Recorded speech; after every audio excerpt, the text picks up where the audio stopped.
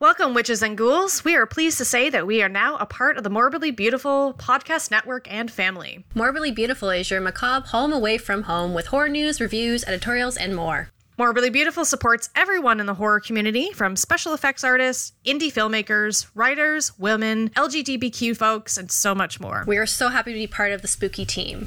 Please go to morbidlybeautiful.com to find out more. And now, on with the show.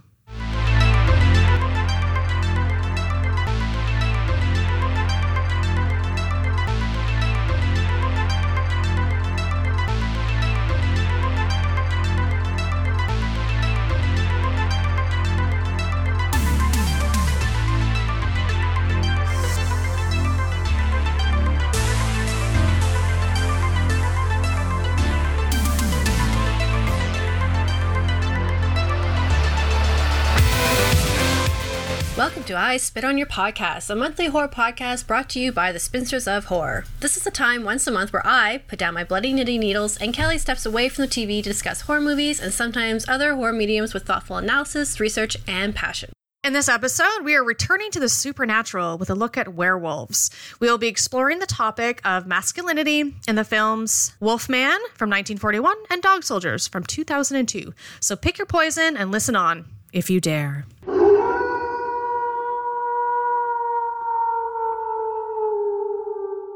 So, Kelly, why did we choose these two particular films? Overall, we always try to choose like an older film and a newer film because, different generations sometimes have different things to say and different ways to represent different themes. So, The Wolfman was kind of a little bit of the obvious choice. And anytime that I can revisit a classic monster film, I love doing that. And then because we wanted to talk about masculinity, we thought a perfect match to The Wolfman would be Dog Soldiers. And I hadn't seen it before, so why not? Pretty much. So Kelly summed it up perfectly because we have these meetings, we have discussions about what we want to look at. And I think looking at films from, the 1940s to kind of like the millennium age and seeing the differences of how masculinity is represented and how the werewolf is transformed on the silver screen really makes a huge difference in terms of our discussion and the conversation we're going to have today. I love it. Before we jump into these movies, as the history buff that I am and how much I love legends and folklore, I wanted to get into like a brief little legend of the werewolf and talk about a couple things to kind of get us rolling. So, there are various myths around the world about werewolves, and typically these myths are either revolving around someone either morphing into a powerful wolf, so just a giant wolf, or a mutated combination of a wolf and man, or typical werewolf. But ultimately, they always become bloodthirsty beasts who kill animals and people alike. There is unclear origins of where the werewolf legend come from. There are tales that it's part of the Epic of Gilgamesh, which is a Western tale about, a lover being left behind and she turned her lovers into a wolf. There is the Greek mythology of the legend of Lycona, who he angered Zeus by feeding the god, Zeus, the remains of a sacrificed boy. So to punish him, he turned him and all the males of his family into wolves. And then, of course, there's the Nordic legends, which is the saga of Volsungs, which is about a father and son who are wearing wolf pelts and they can turn themselves into wolves. When they wear these wolf pelts and they're in the form of the wolf, they go on a killing spree and they kill a bunch of people, and the father ends up accidentally killing the son, but then a raven, Odin, saves him by giving him a leaf to bring him back to life. But what's also really interesting is that there are actually a lot of infamous werewolves, and this is actually in the form of serial killers. Because in the 16th to the 15th century, there was a lot of belief that some of the heinous crimes that were committed by some of these men could only be done by a horrific beast. So there had to be a werewolf. So in 1521, we have the Frenchmen Pierre Bergot and Michael Verdun, both men who claimed to swear allegiance to the devil and claimed that they put an ointment on themselves to turn them into wolves. And these men brutally murdered several children, and both were burned at the stake. There was also Gilles Garnier, who was called the Wolf of Dole. He was a 16th century Frenchman. A lot of this happens in France. He was also claimed that he had an ointment that gave him wolf morphing abilities, and he viciously killed and ate children. He was also burned at the stake. And then, of course, there is Peter Stubb, the Bedburg werewolf. He was a 15th century wealthy farmer in Germany, and he claimed that he wore an enchanted belt that turned him into a wolf-like creature. He was blamed for several deaths of animals, men, women, and children, and he was grisly executed by a bunch of hunters. But because of the heinous acts of those crimes, people only believed that an actual beast could do such things. That's the werewolf. So really, I could go on a whole podcast talk about the legends of the werewolf, but I won't. But from these legends and from the folklore, we get a lot of metaphors about the werewolf. A lot of these metaphors revolve around the sexual element of werewolves, so this hyper masculinity, that he's a man, he's very muscular and he's hairy and he's violent, and that typically a man will become a werewolf is because of excess. He's either been too rough or he's a sexual deviant and he has many relationships with women, so being turned into a werewolf is his punishment for his, doing everything he's done bad. There's also the idea of the struggle of lycanthropy, which is being turned into a werewolf, and that it's man's primitive nature, and becoming a werewolf is to have your primal instincts take over you. We are also seeing lots of parallels between lycanthropy and puberty, so the physical transformation of the body. Also, when it comes to female werewolves, menstruation in regards to women with a regular monthly cycle and the impact of the moon. And then, of course, there's always, since the werewolf virus can be passed on by a bite, there's also the metaphor of contagious disease as well as sexually transmitted diseases.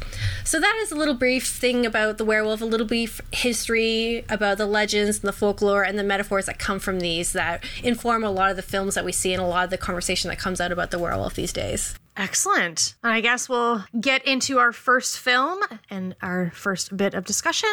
And the first film we're going to talk about is The Wolfman from 1941. Seven Jugular. That's the way Jenny Williams was killed? Yes. Find something? Animal tracks. Whoever is bitten by a werewolf and lives becomes a werewolf himself. Oh, don't hand me that. You're just wasting your time. The wolf bit you, didn't he? Yeah. Yeah, he did. You wouldn't want to run away with a murderer, would you? Oh, Larry, you're not. You know you're not. I killed Bela. I killed Richardson. If I stay here any longer, you can't tell who'll be next.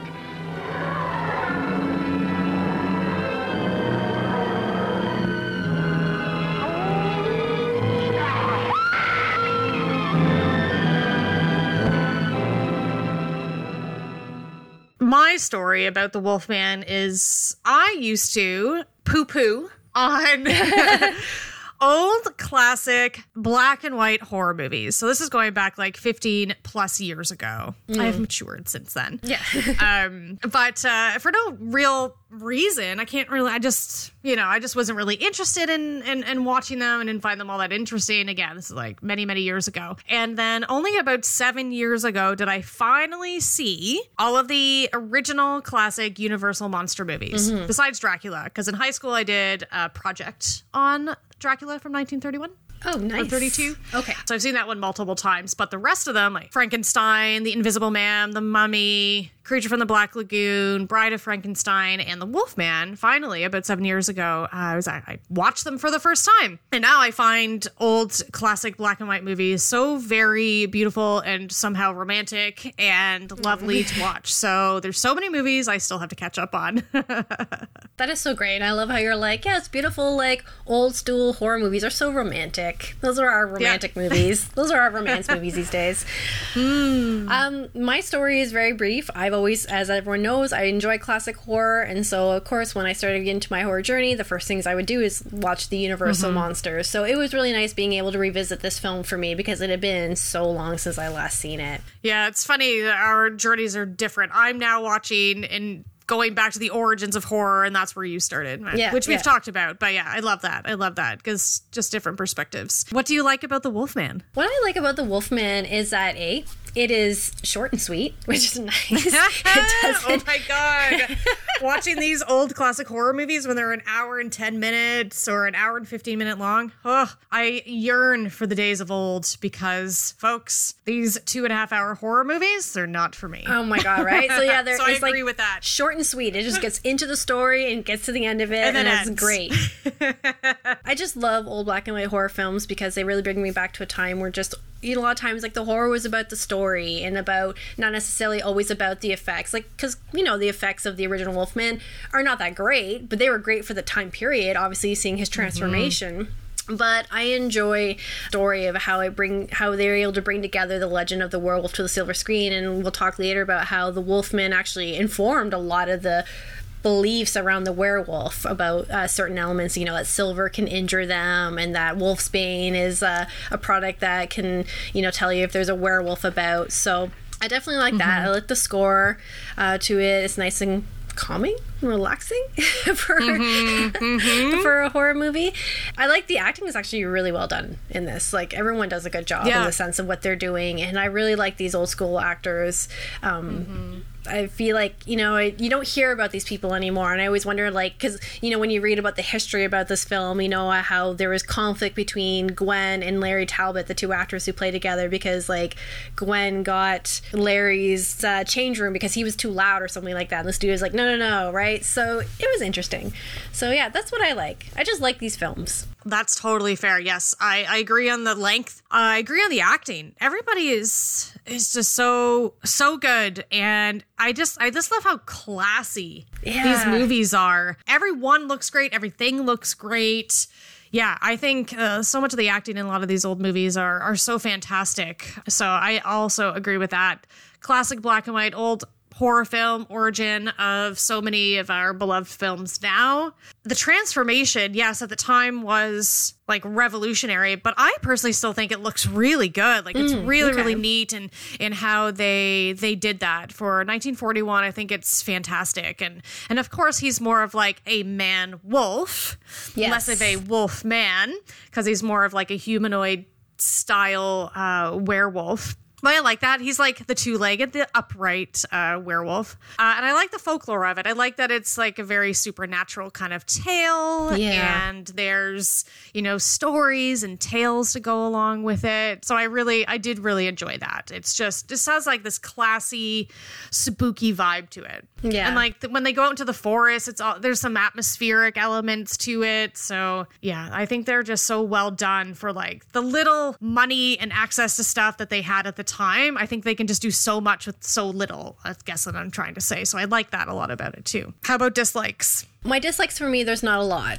because I really like these films, and I have kind of like, they're close to my heart in a way. I don't dislike a lot about them, but obviously looking back at a lens from today, the use of the term gypsy makes me cringe when I watch it. I'm like, oh, this is not great. We don't use this term anymore. There was inconsistency between Larry becoming a werewolf and I think it was Bella, or the first gentleman who's was like the original werewolf, because like he's when you see him, he's an actual dog. Like he's, and end up finding out that that's actually Larry, Lou Chaney's dog who came on a set. But like, so it's kind of like, okay, so he's an actual wolf man, and then like he's an actual wolf, and Larry Talbot is the wolf man. Right. Yeah. Saving money. Yeah, exactly, right? It was interesting, too, because the actor who played, the male gypsy, Bela Lugosi? Yeah, exactly. It was Bela Lugosi. Yeah. So, because he wanted to be the wolf man, but everyone's like, no, we want Lou Chaney to be the wolf man. So, there is very little that I dislike, except for some of the inconsistencies, and maybe the creepy scene of him watching Glenn with the telescope, and then going to the shop and being like, I want the earrings that that are on your on your dresser drawer. What? Yes. Oh my God. So my only dislike is that Larry Talbot is a fucking creeposaurus. Yes. So I didn't realize this the first time I watched it, maybe just because it's been such a long time, but holy moly, that part, I just sat up and like, what is happening? And she takes it with such class and grace because, well, that's what women definitely would do at that time period. They would just think that, maybe that's creepy and I'm uncomfortable, but he's a gentleman and this is how I'm supposed to react to men and their persistence and everything. But like he's like not, like he's not a gentleman at all, because like he's so persistent. He's like, I'm gonna pick you up at 8. I'll pick you up at 8. And she's saying no. And so like, okay, so when I think of something I don't like is I don't understand the relationship between Gwen and Larry, because she's engaged and she's clearly in love with the man that she's with. Yeah. But yet there's this weird thing between Larry and Gwen. I'm like, why? I don't understand. Yeah. I don't understand that either. That relationship and why she is shown to be so oddly drawn to him Yeah. And, he's saying, I'll pick you up at 8. She's like, nope. And then she has plans because that's, no. And she just invites him along anyways. Like, oh boy. Yeah. No. Yeah, it's a really weird thing. Then they end up being alone together. And I just think, what are you doing? He's such a creeposaurus. I did not understand that. Of course, when the poor thing happens with Gwen's friend being murdered by the wolf in the first movie, everyone goes and blames her. Oh, because she was out there and, like the whole... When the old ladies run into the shop there and accost like her father and being like, it's all her fault and da-da-da. And how the old man's like, look, she can live her own life. Like, get out of here. Get out of my store. And I was like, good for you, man. Sticking up for your daughter. Yeah. Okay. Move on to talking about masculinity and the werewolf, or our man wolf.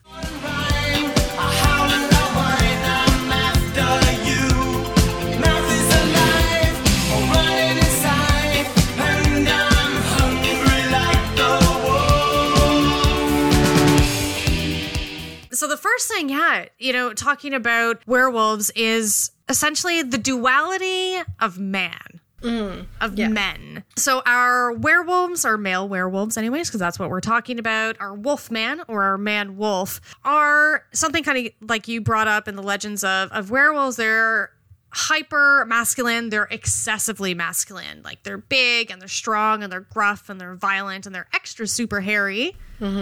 AKA super hot. And our Wolfman, talking about Larry Talbot, he's our Wolfman. And so our werewolves can represent a variety of things like Jess was talking about, like you were talking about, repressed sexual urges and primitive urges, sexual aggressiveness. And we see, we'll get into Larry being a creep, but he's really assertive. Yes. He's very handsome, that Lon Chaney, too. He's a very handsome man, very big. Yeah. So he would be very disconcerting to be that persistent. Anyways, back to him being such a creep. Very assertive. But I feel like our Wolfman, which we see later on, is actually the element of maybe masculinity, or our werewolf, our Wolfman, that actually takes her physically by force. I don't think Larry Talbot would have done that himself, even though he was a bit of a creep and probably made her very uncomfortable. I don't think he ever would have physically harmed her in a way. And he acts really jealous when he finds out that she's engaged. Though, man, he just met her. Yeah.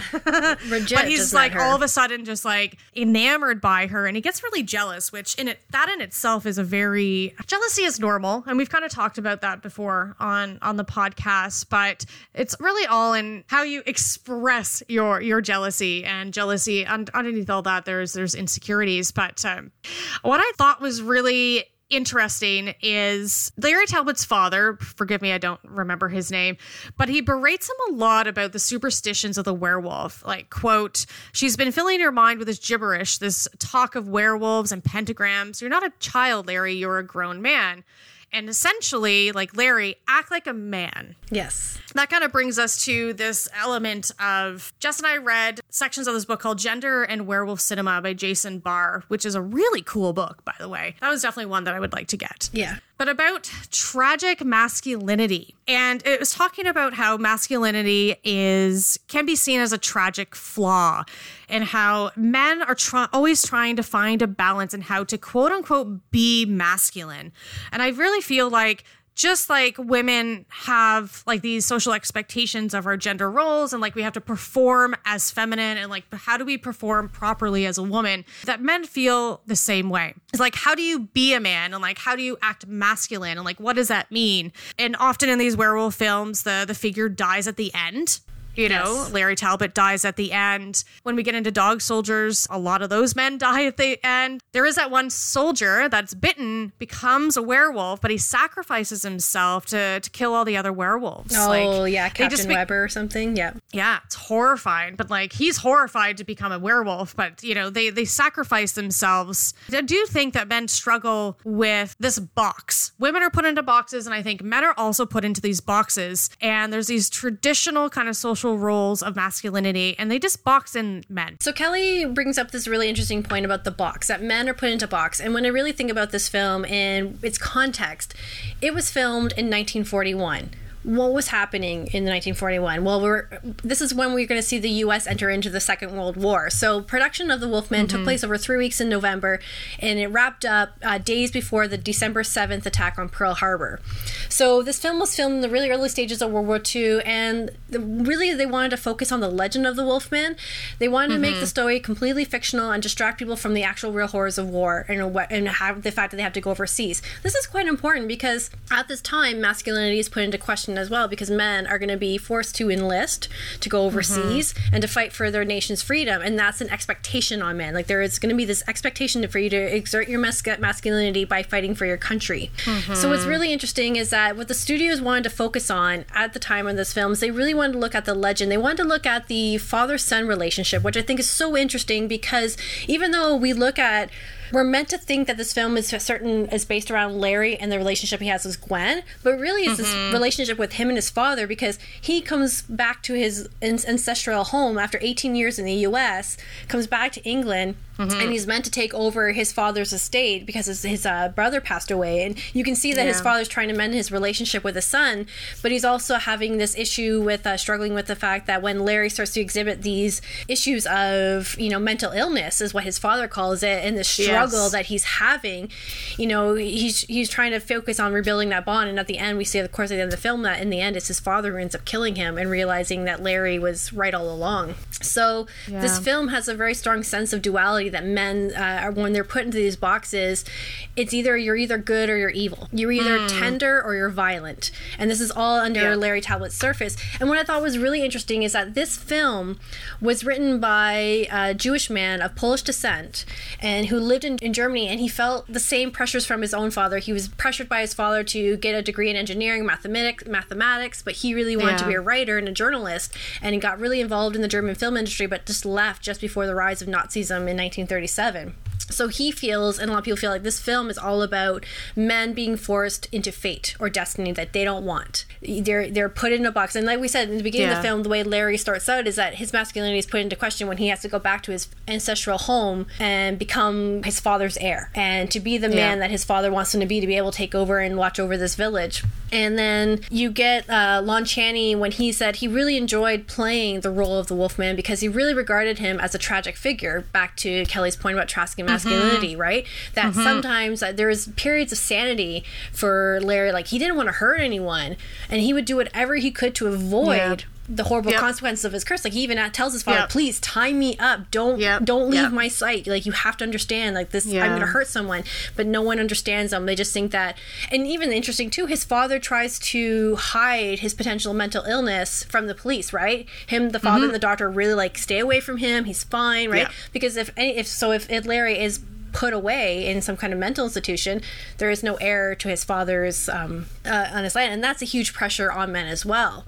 So what's just interesting is this whole idea of, like, and especially when we compare it to Dog Soldiers, I didn't really think about this link until we started talking about it. I was like, oh, wait a second, this film was filmed just before the World War, and then Dog Soldiers is all about military, militarism, and the idea of being a man, you have to be this way. But what's really interesting is that we're going to see, when it comes to masculinity, that the way The Wolfman is filmed, and the things that are made up in this film about the legend of the werewolf, like the werewolf bites you become a werewolf, you transform at night, it's linked to the full moon, and the only cure is death, and nothing in the world will keep you from attacking people. Like, a lot of this comes from this film.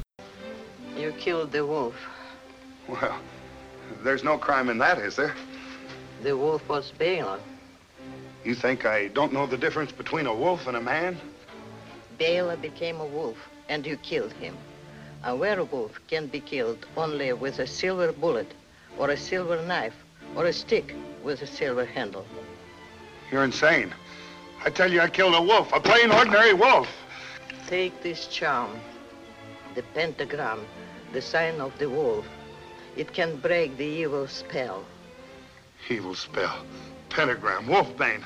Oh, I'm sick of the whole thing. I'm gonna get out of here. Whoever is bitten by a werewolf and lives becomes a werewolf himself. Oh, quit handing me that. You're just wasting your time. The wolf bit you, didn't he? Yeah. Yeah, he did. Wear this charm over your heart always. All right, I'll take it. What's it worth to Do you? you I'll give dare you... to show me the wound? What? Do you dare to show me the wound?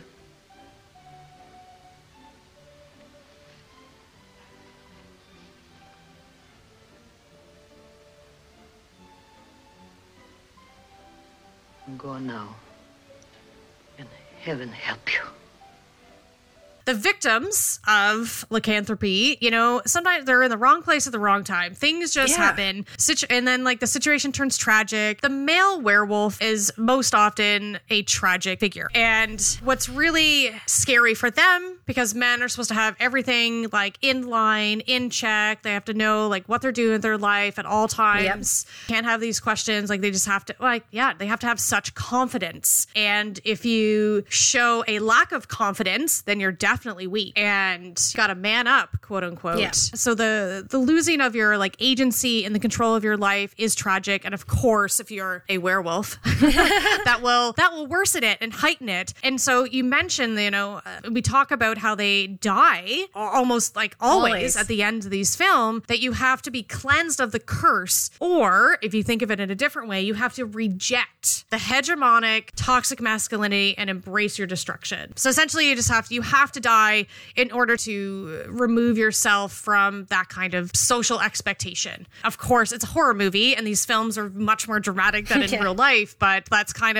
I think showing what these men have to do. And there's even a line in the movie, might have been Gwen who said it, but I think it was a woman that said it, that's there's something tragic about that man, you know, and there was something just like deeply unsettling about him. There's something going on. And you're right. Reading about this, it focused a lot on the relationship between Larry and his father, and I think you're totally right that it's much less about Gwen, because I feel like that relationship is pretty much like non-existent. Like I don't get it either. Like they try to make that kind of be romantic, but it's not really about them at all. We don't really know anything about her, but it's kind of more focused on the father and the son. And there's one way of looking at it I remember reading about is about Larry, or our Wolfman, losing his masculinity. And being emasculated by his father and all the things that you were talking about, like hiding him away, kind of putting him down, kind of making fun of him. Again, going back to that, like she's filling your mind with this gibberish, like just like this is nonsense, like this is all superstition, like not even taking anything he's saying seriously, because he's just like, no, you're being weakened by this woman.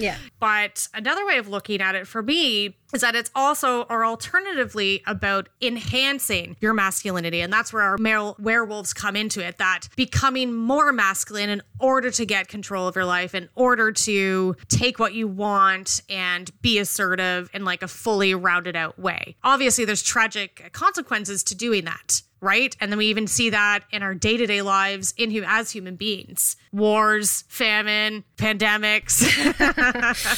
There's like things not being handled appropriately because maybe you have embraced the werewolf side. Yeah. So to speak. Yeah. Not that werewolves are real. Well, there are some medical conditions that people relate to being a werewolf, but we're not going to go into that. No. Even a man who is pure in heart and says his prayers by night may become a wolf when the wolfbane blooms and the autumn moon is bright. So the subject matter and the name of this episode is The Beast Within. The beast within ourselves, within human beings, that the animality of human beings, we can see this as tragic, evil, a source of unchecked violence, or if you want to look at it a bit more positively, it's a healthy integration of our animal and human natures, if we want to separate those two. And it's often separated because humans are animals, which we really like to forget. And werewolves are really interesting because they can show the conflict between our instinctual urges and rational behavior. So our like sexuality and our some violence and anger and intense emotions that we might feel, and then trying to balance that out with our rational critical thinking mind that some of us have anyways, like between our human side, animal side, and civilized or primitive side, let's say. I think it's really interesting because we see a transformation when it comes to werewolf lore. And I think with the Wolfman, we see the beast within, or the werewolf or the wolfman, being humanized. So because we're giving like this human characteristic, we spend a lot of time focusing on Larry as an individual and not necessarily Larry as the Wolfman. He comes out and he's primal and he'll kill people, but he move on. But then we start to see this move away, and we start to see almost like a dehumanization of the Wolfman. And this is because a very common thread is that werewolves are dangerous. They're cunning, they're evil, and they are used to inspire fear and dread in people. So historian Gail Betterman talked about how during the first part of the 20th century, middle-class white men began valuing a mixture of civilized manhood and rough masculinity. I like that term, rough masculinity, which was believed to be inherent to all men. Quote, true manhood involved a primal virility, which is called the masculine primitive. And the beast in men, as we often see, is expressed through violence.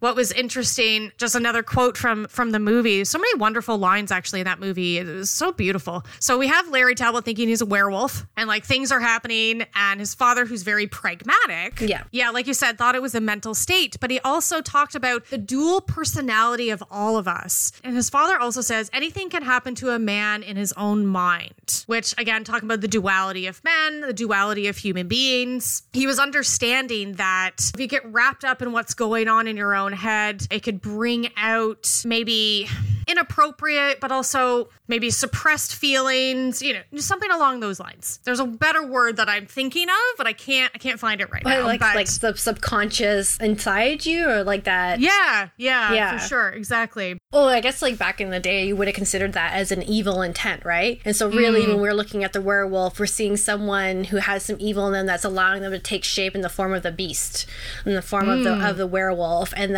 so this is where we see like this physical transformation versus mental illness as a theme in the Wolfman. Like you said with Larry, he actually experiences a real physical transformation of his dual nature, whereas his father is like, no, your dual nature, it exists within. It's all in your mind. It's not real. You're not really turning into an evil person.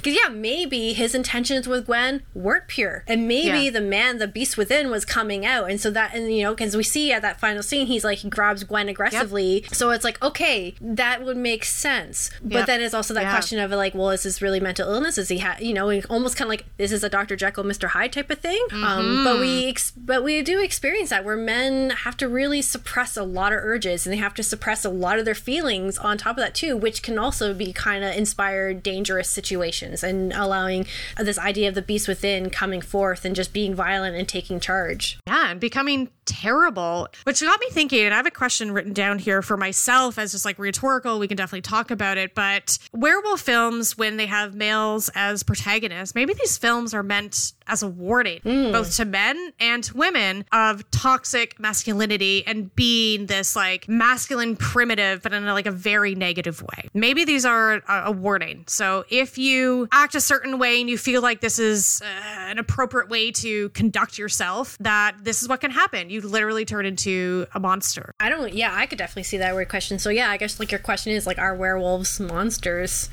And I think we can answer that question yes and no. I think cinema has portrayed werewolves as monsters over the years, and I think that comes down to a fear that people have had about just a werewolf in general. Like, I know a lot of our colonization led to a lot of fears of people fearing werewolf and werewolf legends because they see them as hostile forces. People who are typically werewolves are outcasts of the deviants, of the misfits who preyed on their humans, and so they're very uncivilized and untamed. And it's really in the Middle Ages where we see the wolf going from being, and it was interesting because the wolf was typically seen as a symbol of like leadership. But then over the years, it changed to being a symbol of destruction, a bloody force. It's typically, wolves are in league with Satan and witches, as always, because witches would have werewolf familiars. It always comes down to witches, folks, as you always. Can tell. Satan and witches, every time. But also, too, seeing the werewolf, as Kelly was saying, like, the werewolf is a projection of the animals, the things that animals do that we find unacceptable by humans, and almost like a taboo human behavior that exists within us and that needs to be tamed. And as like Kelly was talking about the Beast Within, it's really a tragic figure and is all about unchecked violence and how if we don't handle our animal urges, what's going to happen and how that's going to come out in society and how we interact with people. And I think over the years, we've seen the horror genre take the werewolf legend and make it very monstrous and grotesque, because we see the werewolf as this alien threat to our complete social collective. And at the end of the day, the inside feelings, especially for men, are grotesque and they're a threat. And this is why apparently men are not supposed to deal with their feelings. And this is where we come into toxic masculinity territory. I personally have always been uncomfortable with calling werewolves monsters. Okay. Yeah, I know that they're always thrown into like the classic monster movies and Universal monsters, but like pending which film or book you're reading, like film you're watching, book you're reading, and the lore behind the lycanthropy in it, these people are quote unquote monsters only a couple of days out of the month. And that's always that thing. And they talk a lot about it in Buffy, actually, with Oz, when we have that poacher come in and he wants to kill him. He's like, he's only a wolf 3 days of the month. Like, this is a human being. Is he a monster? No. Oz is, and Larry throughout every other day is a human man. Like, they're not terrible people. And just because they turn into a wolf man or a man wolf or a werewolf, like wolf creature, does that make them a monster? Are they a monster only in that period of time? But they don't ever really make that explicit. So I've personally just always felt uncomfortable with calling werewolves monsters because I just don't think they are. I think they have an affliction that affects them a couple of times a month. And if you watch Bad Moon, right, just nightly, it has nothing to do with the full moon. It's just like anytime it's nighttime, he does turn into it. Like, that would be intense. But are they just monstrous because they kill people? Are they monsters just because they turn into like a hybrid animal? Like, I just never really felt comfortable with that. Or in the words of Veruca from Buffy season 4, are you a wolf 3 days of the month or are you the wolf all the time? Well, I was just going to bring up like this interesting, as you were talking, I was thinking about this point. It was like, okay, well, yeah, we don't see them. They turn into the wolf only so many days of the month or whenever. Some of them can transform whenever they want to. But are they monstrous in that form, or are they monstrous when they start using their werewolf abilities and their human form, right? So I'm thinking of the film with Jack Nicholson. I think it's Wolf. Yep. Where, he goes from being a very timid man and all of a sudden as he gets bitten, he starts changing, becomes very confident. He pees on someone as in his man form, right? And he won't take, he's going after missions. Like, he won't take bullshit anymore. So is that monstrous? Like, all of a sudden, like, you gain all this confidence, you gain these special abilities, and now you're using them to your advantage. You're no longer the man you used to be. You are this man now because of this ability, because you're connected to the supernatural element of the werewolf. You have these new animal-like abilities. Once again, is it something tapping into human nature that makes us monstrous? The great debate rages on. And then there's talking about monsters, and you briefly talked about humanizing these monsters, but like, you have the different werewolf movies that, like Dog Soldiers, where they have there's no like human faces to them. There's no humanity. You see, they're very animal-like, quote unquote. They're very wolf-like, which is why they're like more wolf men, then there's the man wolves. Yeah. And then you do have the werewolf films like The Wolfman that does focus a bit more on the humanity, the transformation, but they look more humanoid. And the very first werewolf film I ever saw, it's The Monster Squad. And that's not explicitly only a werewolf film, but like, that was my first werewolf experience. And he is more of like a man wolf, upright, still very humanoid. You see the transformation. Again, another tragic figure. Kick him in the nose! Kick him in the nose! He doesn't have nose! Do it! Wolfman's got nards! Come on! Come on! So for me, this is like, I don't think that man was a monster. When he was turned into a werewolf, he was not great. But as like a grand scale of things, I just don't think that they're monstrous. But I like the variation in I was gonna say monster movies. It's terrible. In the werewolf movies, so like there's some that, like the Wolfman, that focuses more on the transformation into an animal and the humanity aspect.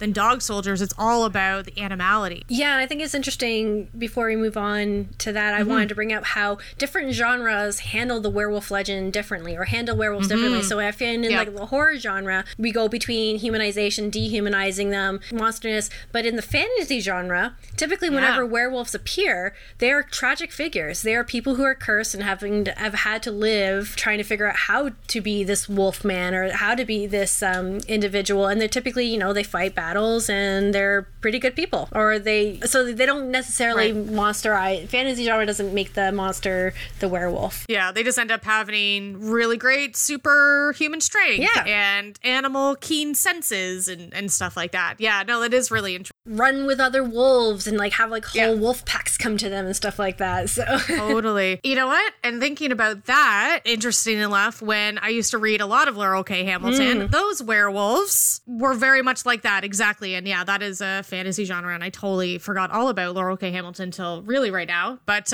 yeah, those werewolves are just like that. They run in packs. I wouldn't call them monsters. You know, they just have those kind of abilities. They're shapeshifters, and they could just have the ability to do that. And you can use your power for good, or you can use your power for bad. Just like you men, you can use your power for good, or you can use your power for bad, because of our wonderful element to men that make them who they are, and they should be able to express themselves appropriately like a human being. Exactly. All right, we okay to move on to Dog Soldiers? Yes, let's do this. One of the most explosive, brutal, and purely enjoyable horror debuts since The Evil Dead. Genuinely frightening. Jaws, Aliens, and Predator with a werewolf twist. Come on! Absolutely brilliant. Thrilling. Mind your tongue! Exciting. Scary. I don't scare that easy. And funny. I'm sold. A horror film with bite. You are. Sarge! I'm in the closet! A bitch of a werewolf movie. Waiting! Dog Soldiers. It'll blow your house down.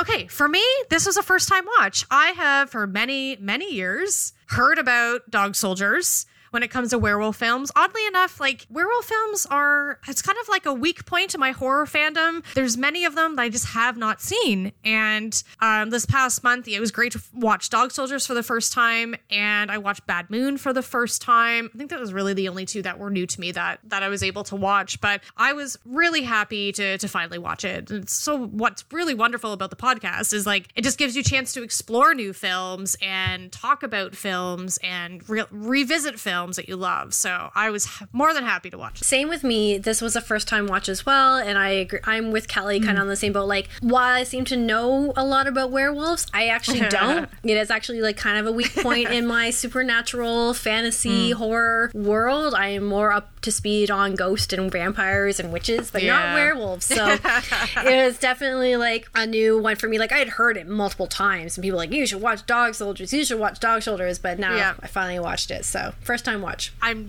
like you. We're both big vampire nuts, right? Yeah, watching, reading, like that was always my go-to for my entire adult life. I love vampires, and I can't wait to revisit vampires for the podcast. But yeah, vampires is always like my top. Okay, yeah, let's get into this. What did you like about Dogs? I don't like too much about it.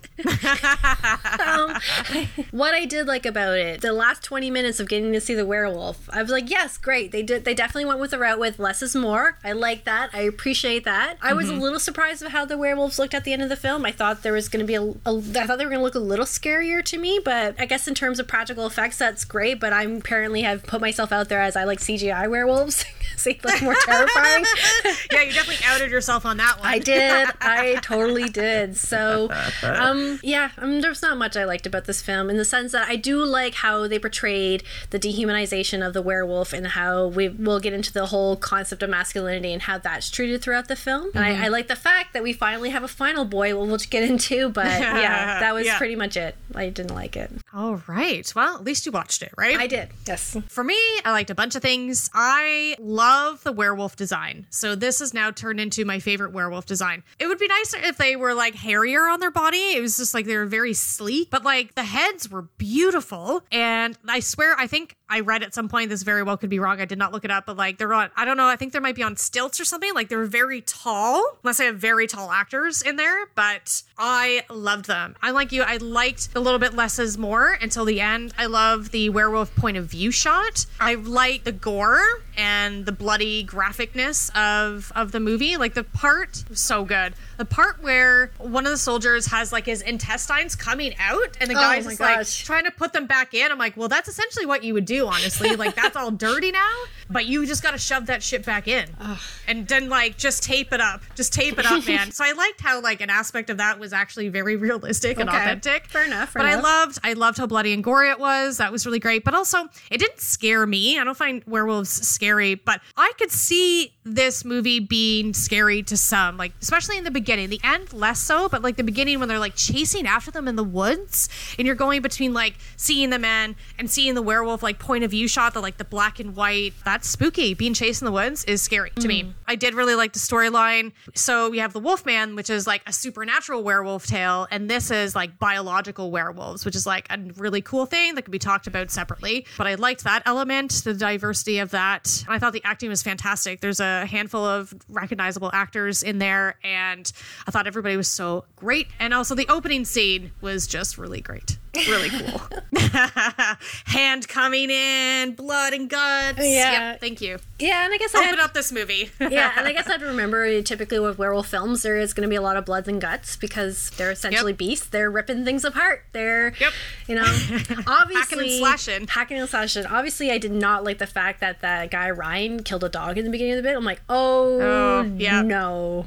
No. So then, of course, like I had like a whole time when they're in that house, I'm like so paranoid for the dog and be like, get that dog away from that man. He's gonna, and like he almost tried to kill the dog the one time. I was like, you ass. I was like, is it gonna happen again? Come on. Yeah. In terms of my dislike was the fact that it just felt like a made for TV movie, and I couldn't get that out of my head at times. Where I was just like, this feels really, in terms of the quality, really grainy and very made for TV, and just like some elements of the music I just didn't like, and I just didn't enjoy it as a film. And for some reason, like I'm actually glad that I read an article prior to actually watching the film, because the article helped me to know what was going to happen, because there were elements in the film that I was watching that happened so quickly that I'm like, okay, what's going on? What happened? I understand that. Yeah. So I'm glad that I read an article that kind of went into detail about certain scenes in the movie. I was like, because I didn't know werewolves were created biologically until like you mentioned it, and then another article mentioned. I was like,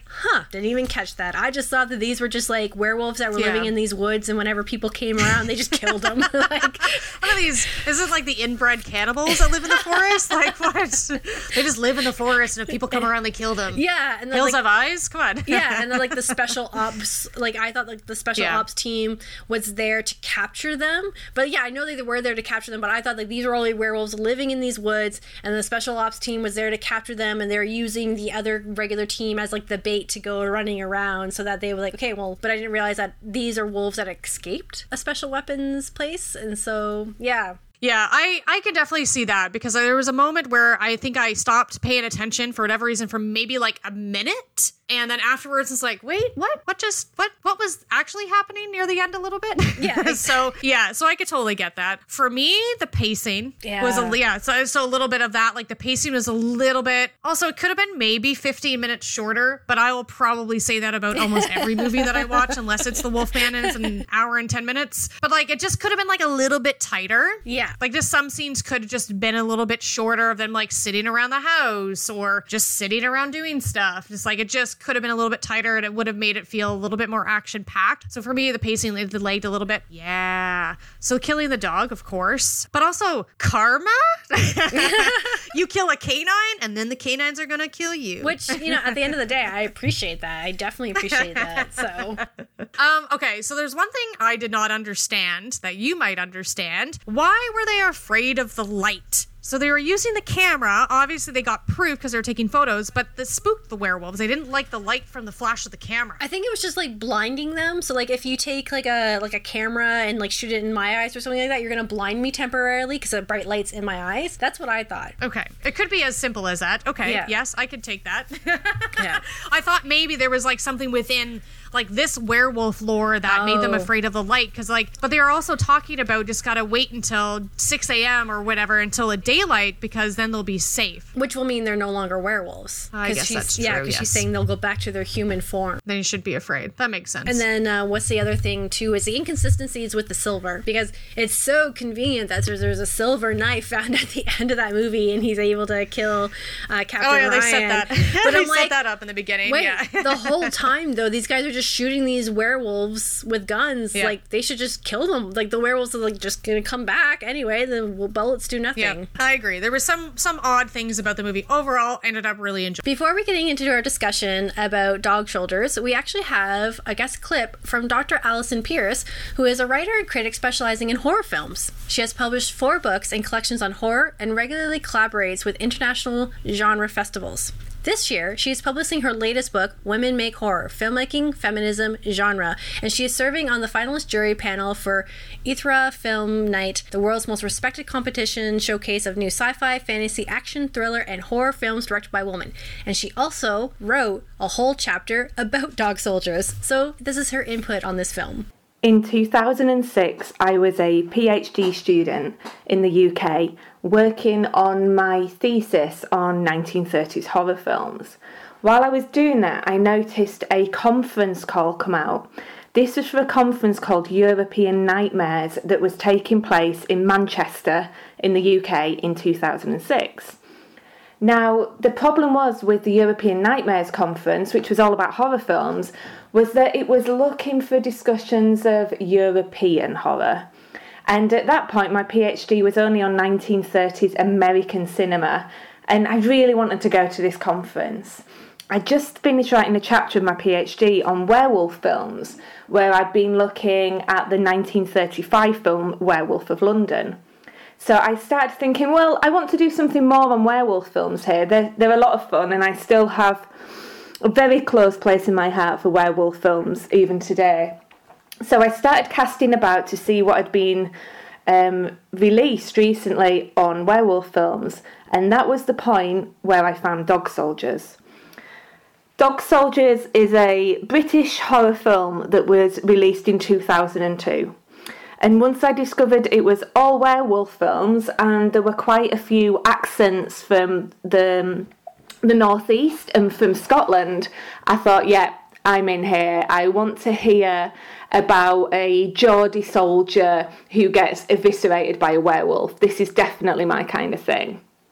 So I wrote an abstract for the paper, I submitted it to the conference and got accepted.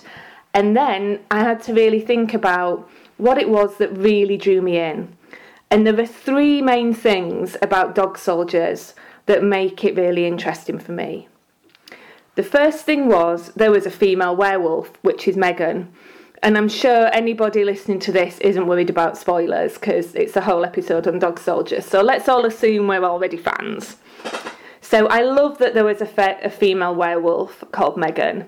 This really fit for me with other werewolf films I've been watching at the time. So films like Ginger Snaps from 2000, or the character of Ellie in Cursed from 2005. So for me, I really felt this kind of 2000s vibe around the female werewolf. I mean, there's a long line of things around female sexuality in werewolf films anyway. You know, if we go back to The Howling, and from 1981 and films like The Company of Wolves, there's big connections between women and werewolf bodies. So I was completely here for that. The second thing, and also that Megan reveals herself at the classical romantic moment. I was like, yes, you be a werewolf and don't get off with Cooper. That is what I'm looking for. The second thing was Cooper as the final girl. So traditionally, the final girl is usually someone who identifies as a woman. And I really like the fact here that macho Cooper goes out blooded the next morning into the light, but Cooper is a man. So that was a pleasant gender swap for me. But the thing that I liked more than anything in the world was the absolute destruction of male bodies in that film. So right from the camping prologue where the couple get attacked, even though it's the woman that's attacked, it's the guy's face that the camera lingers on. It's his blood-spattered face and his fear that the film is interested in.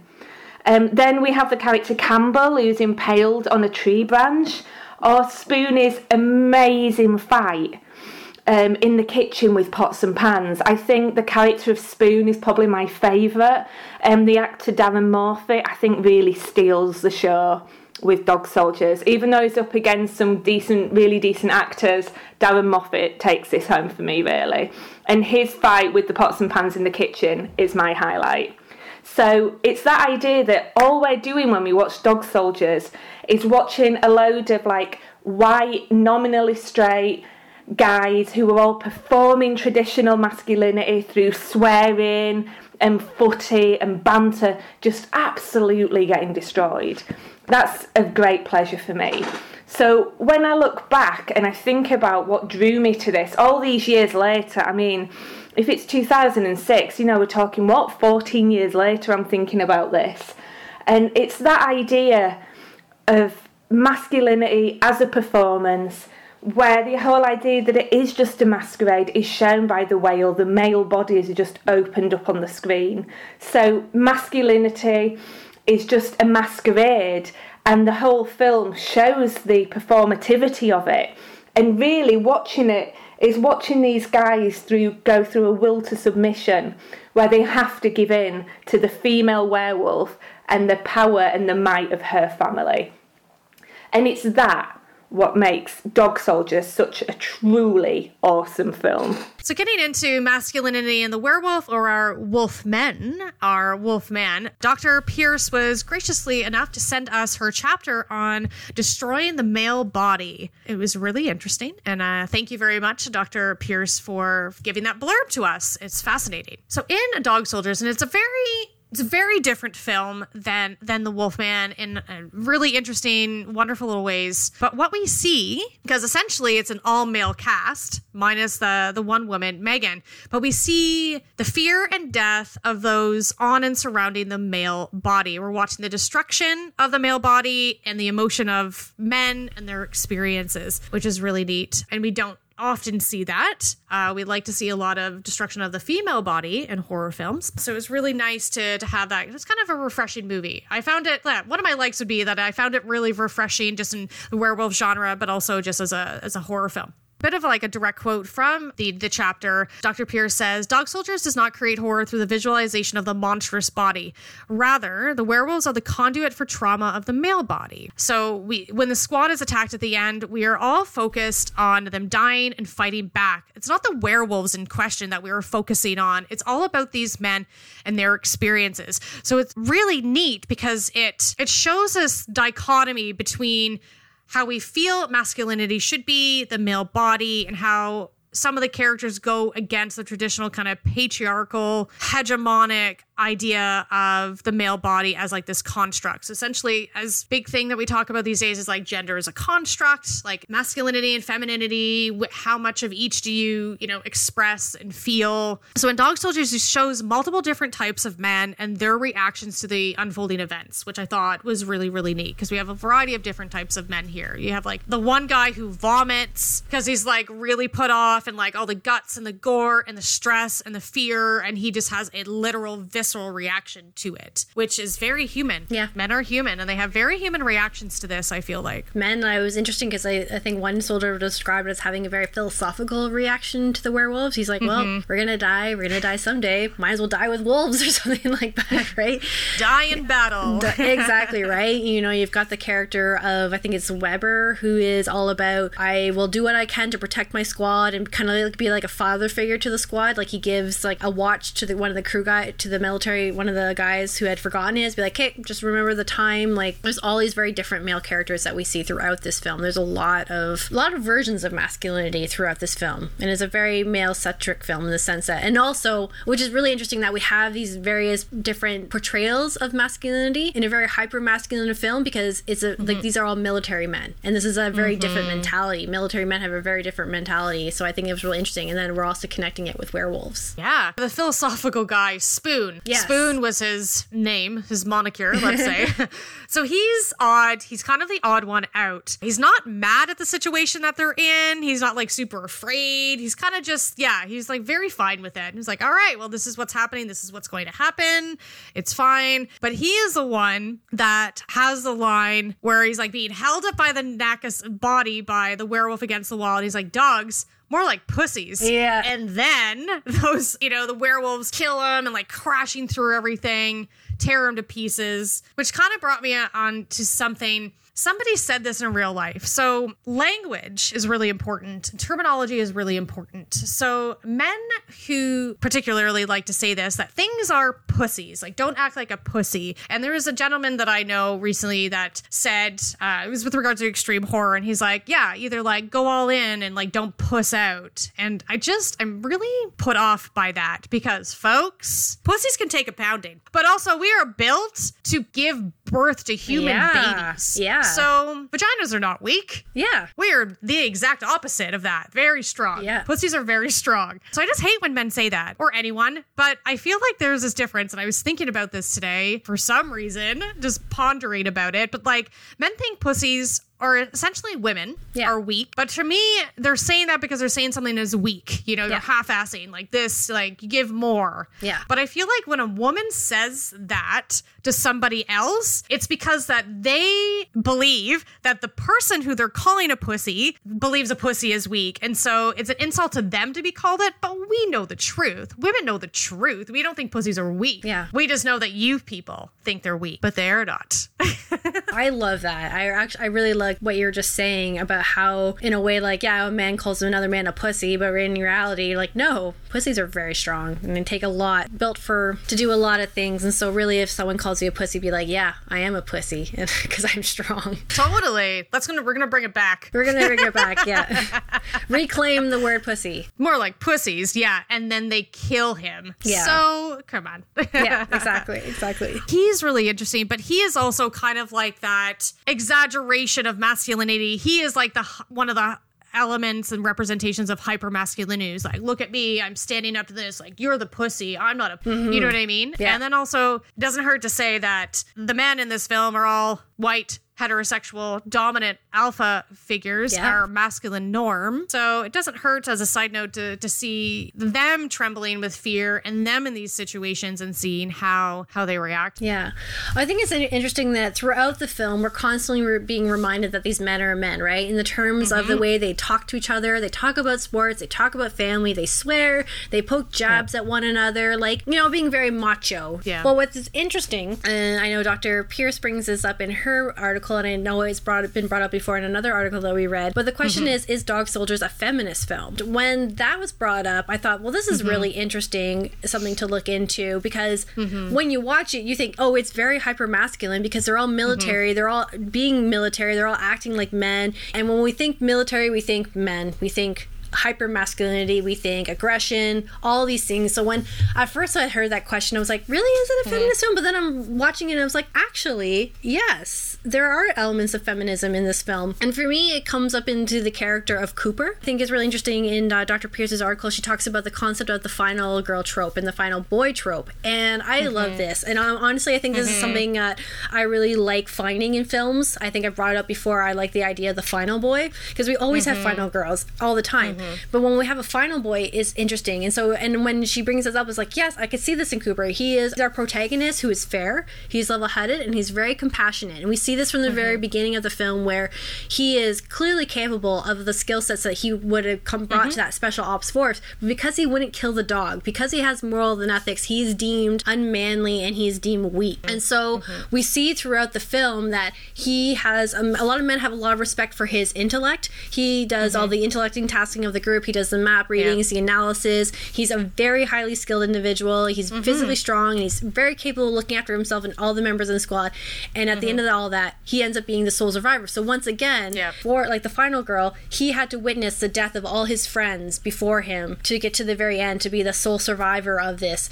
Especially too, because like we think, who are the real werewolves and who are the real bad guys in this film, especially for Cooper. And it's really not the werewolves that he's fighting up against in the terms of Megan and her family. It's the werewolf Ryan, because there's still that friction between him. And the very last fight at the end of the movie is against werewolf Ryan, where he ends up using that silver knife, our phallic weapon, to reassert his masculinity, especially against the man who demeaned him and told him that he wasn't masculine at the very beginning of the movie. So it's this constant reminder that we get. And so I think that's a very interesting look at the final boy, because Cooper does have a lot of feminine traits, and we definitely will see that in terms of his intellect, and also turns to his compassion and his attraction to our female werewolf, Megan. Yeah, one of the things that I love about researching films and stuff like that is just different perspectives, different viewpoints, and different readings on them. And I also found it really interesting that, you know, some folks, and I really thought it was Faculty of Horror, but now I'm thinking that it was a Ravenous film, because they're Ravenous also is like pretty much an all-male cast, a lot, and could be seen as a feminist film, as a lot of feminism, or like an introduction of men showing, quote, like feminine traits and stuff like that, and it being a powerful asset to them. Not weak, it's a powerful aspect to them. So it happens at Dog Soldiers, and it's really interesting to see it in that kind of way. So traditionally in werewolf films, our werewolves, when they're men, it's we see that there's like a loss or potential loss of a loved one as a result of their quote unquote bestial urges, which we see in the Wolfman. But in Dog Soldiers is different. And what we see, besides the aforementioned death and violence against men, but it's essentially perpetrated by a female werewolf. And, you know, up until the end, like all their machismo, their guns, and their performance of masculinity are no match for this female werewolf and her pack. So it's great because in Dog Soldiers, it shows the female body overthrowing the masculine, you know, the sanctity of the male body. And you bring up the phallic weapon, the final girl, the final boy trope. Our phallic weapons, also as guns, an extension, they all fail these dominant masculine men. So it's interesting because in Dog Soldiers, it kind of changes the landscape of our dominant male figure type, quote unquote. I'm doing air quotes. Nobody can see that but Jess. By showing all of our male bodies penetrated, destroyed. Masculinity has been undermined by femininity and these werewolves. So in the end, it's kind of showing us that masculinity, quote, it's a construct, because our traditional forms of masculinity are manly, macho, unfeeling, apathetic men, or manly men, are quite easily overruled and overtaken by supernatural elements and werewolves, and also a woman. So it's really neat kind of like twist there in Dog Soldiers that I really enjoyed. Yeah, and I'm not going to add too much on there except for the fact that it's really great to have it revealed at the end that Megan is a werewolf, because it puts the classic trope on its head that typically it's the male who's the werewolf and the woman is the victim, but she is now the predator and they're the prey. And so I think that was a really interesting aspect that we get in our werewolf mythology, that to have a woman in her pack hunting them down these military men and beating them, pretty much almost wiping them all out. Totally. And what does she say? You think all women are bitches, but I'm the real thing. Touche. Touche. You got it. You're part canine. An interesting turn of events when we were doing our research, and I ended up getting quite impassioned about this, is werewolves there's that classic conflict, like we have been talking about this whole thing, the duality of man, but also some duality of human beings. But there's that conflict between our rational human mind and our instinctual urges. And our human struggle is often between what's violent and what's peaceful. And human beings, we have an intense desire for animal flesh, as do werewolves and as do wolves. They eat animals. They're essentially carnivores, right? And a lot of masculinity is actually wrapped up in meat eating and animal eating. And a quote from something that I couldn't tell you right now, I'm so sorry, but it was, and what really stood out to me, and I was like, this is interesting, and I want to look into this. But the human and wolf form continues to represent our species' carnivorous nature and our staggering propensity for violence. Men are often, more so than women, very hesitant or fear veganism or plant-based diet, because meat eating is seen as manly and plant eating is seen as the opposite. Meat is masculine. It makes them strong, whereas plants and emotions are like representative as signs of weakness.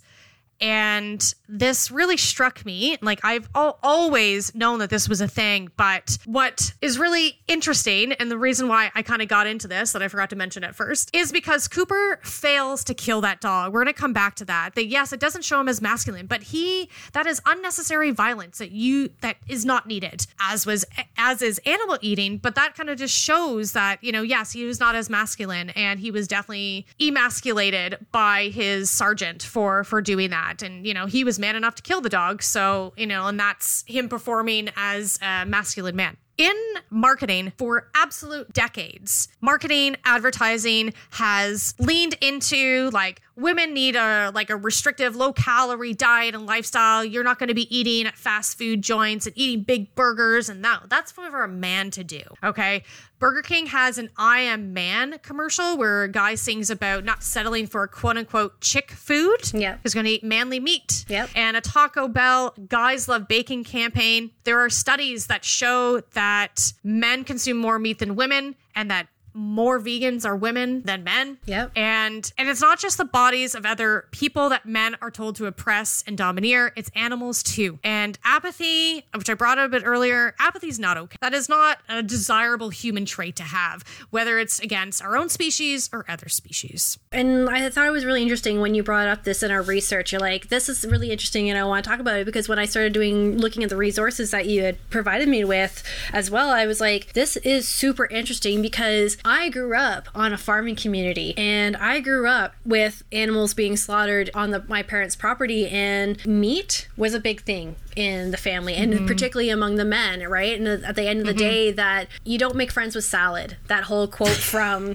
The Simpsons, right? That to make friends, to be strong, you need to eat meat. You need to be part of the social, or I guess the social norm, and I'm putting air quotes with the social norm, because eating meat has been long associated with masculinity, and the fact that meat and being manly come together, and that you think of the times when people are, having barbecues, right? It's always the men who are out there, that have to handle the meat and get it all perfect, right? And the women deal with getting the salads and the sides ready. This is how men feel, as a way of showing their manliness. And even then you have those instances of men standing around a barbecue with their beers, right? And it's a moment of bonding between them, like, oh, you're grilling that meat really well there over there, right? And, oh no, right? But it's a question, and it made me remind me of this episode of That 70s Show where Bob's new girlfriend does the barbecue cooking of the meat, and Red feels like his masculinity is put into question, because he's like, she grilled the meat better than me. Oh my God, like, I'm not a man. But like you said, it brings up this idea of their masculinity is put into question, as well as they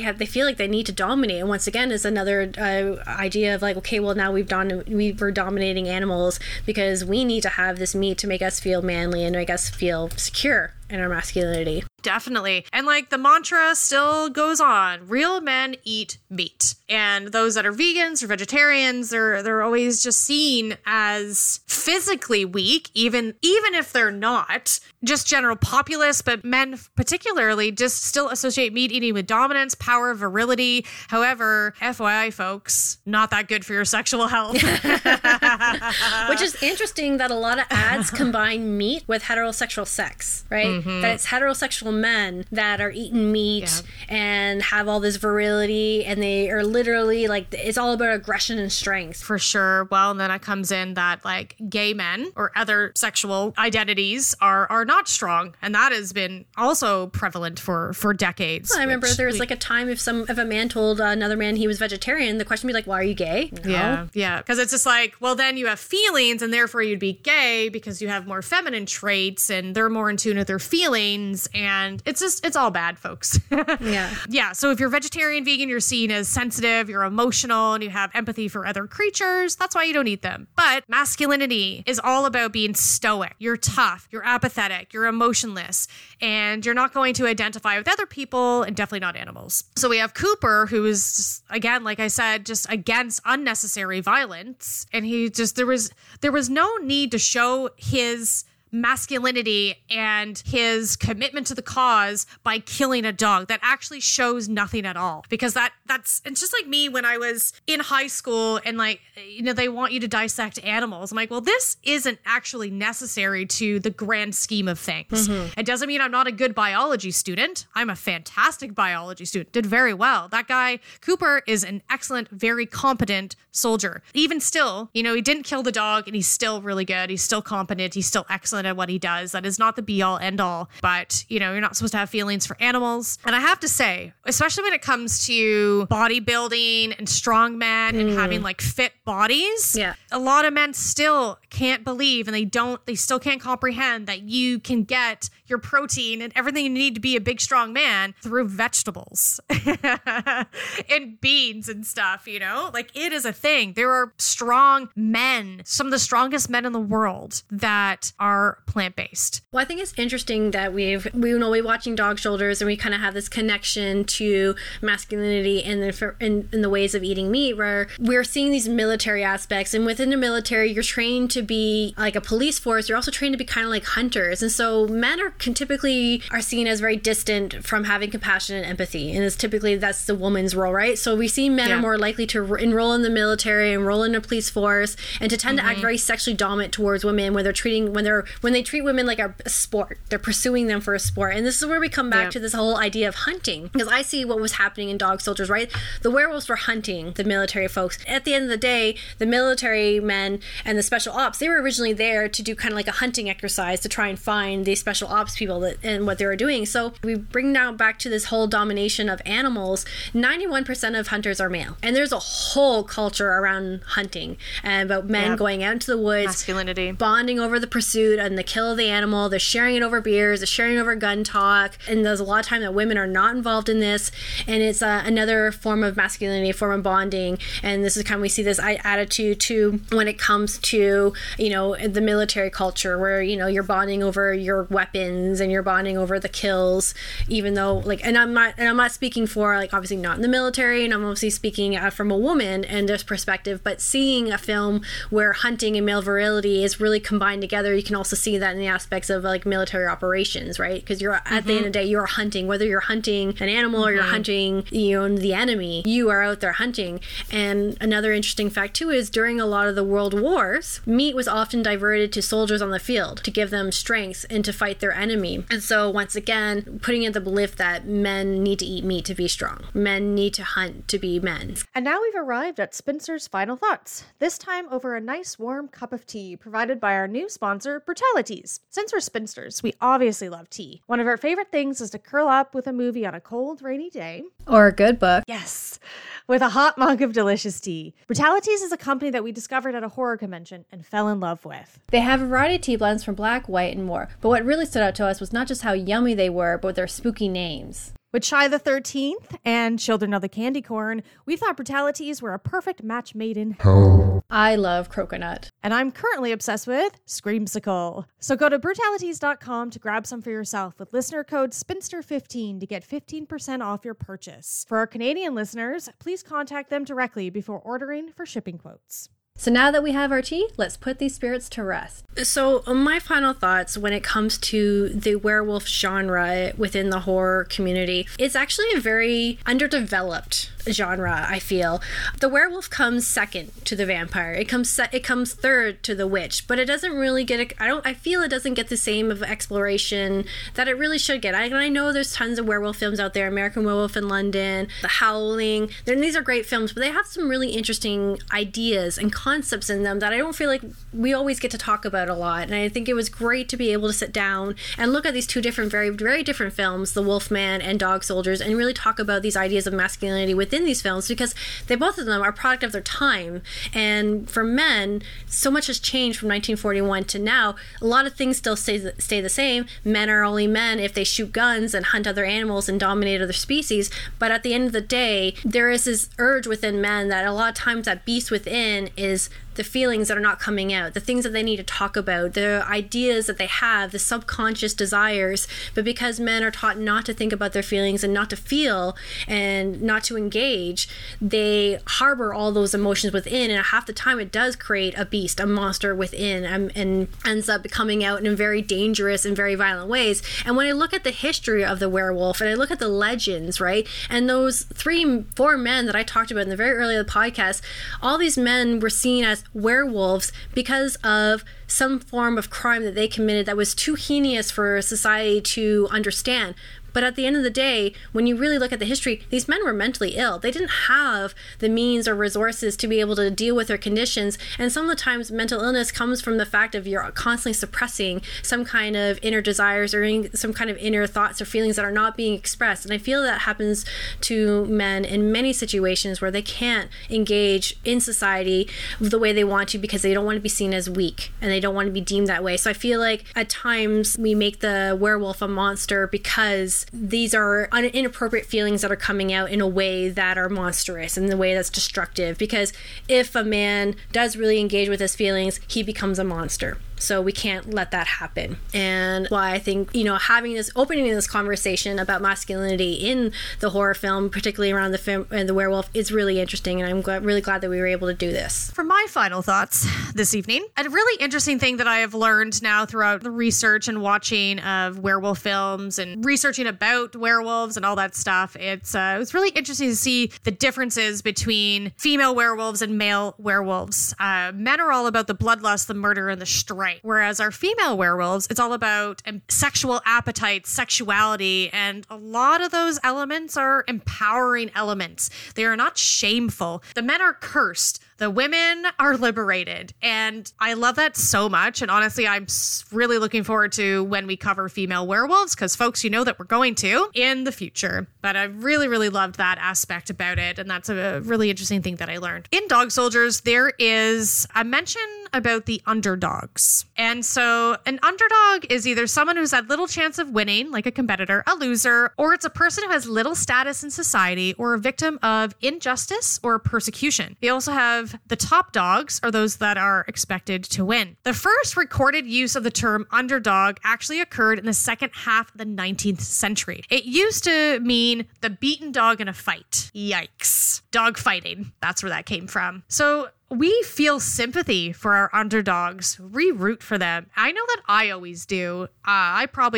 myself was likely an underdog in life, definitely growing up. Like, they are the outcasts, they are the other. So underdogs. In Dog Soldiers, we could see the humans first as this, going up against the supernatural, huge, intense werewolves. And then sometimes we might see them as the werewolves themselves, as the underdogs in this, because the humans do win in the end. In the real world, not in film, nothing supernatural, the harsh realities, the underdogs are other species. We as humans have staked our claim on them. We are convinced that we are the dominant species, but I feel like we cheat. We use technology, we use machines, we use more to devastate our Earth. It's not a fair fight. We created factory farming, and now we're facing a global pandemic because of it. Our attitudes towards other animals harms the planet and each other as a species and as individuals, men, women, children alike. Eating dead animals is not manly. It's pathetic. At the end of Dog Soldiers, it's one man and one dog that survives. And we have man and animal working together, because they do. That is, I feel like, the constant struggle in our world to create a balance between humans and nature, other animals, but also within ourselves. And sometimes the beast within wins. That ends our exploration of the werewolf in horror and its connection to masculinity. We want to thank Dance with the Dead for our intro-outro music, Robeast,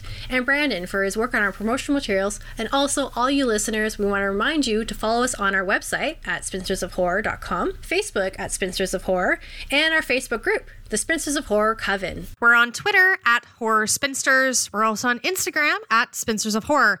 As well, please rate and review us on SoundCloud, Stitcher, iTunes, Spotify, and literally any podcasting app you listen to us on. We have merch, so please visit TeePublic to purchase our t-shirts and buy stickers from our shop on our website. Also on the website, we have a donation button. So if you decide that you'd want to contribute to our Spinster cause, please do so. Next month, we are going back in time to look at horror in the 1960s with a focus around one of the queens of classic horror, Barbara Steele. We'll be talking about the duality of women represented in the films from 1960, Black Sunday, and from 1964, The Long Hair of Death. But until then, remember, the future of fear is female.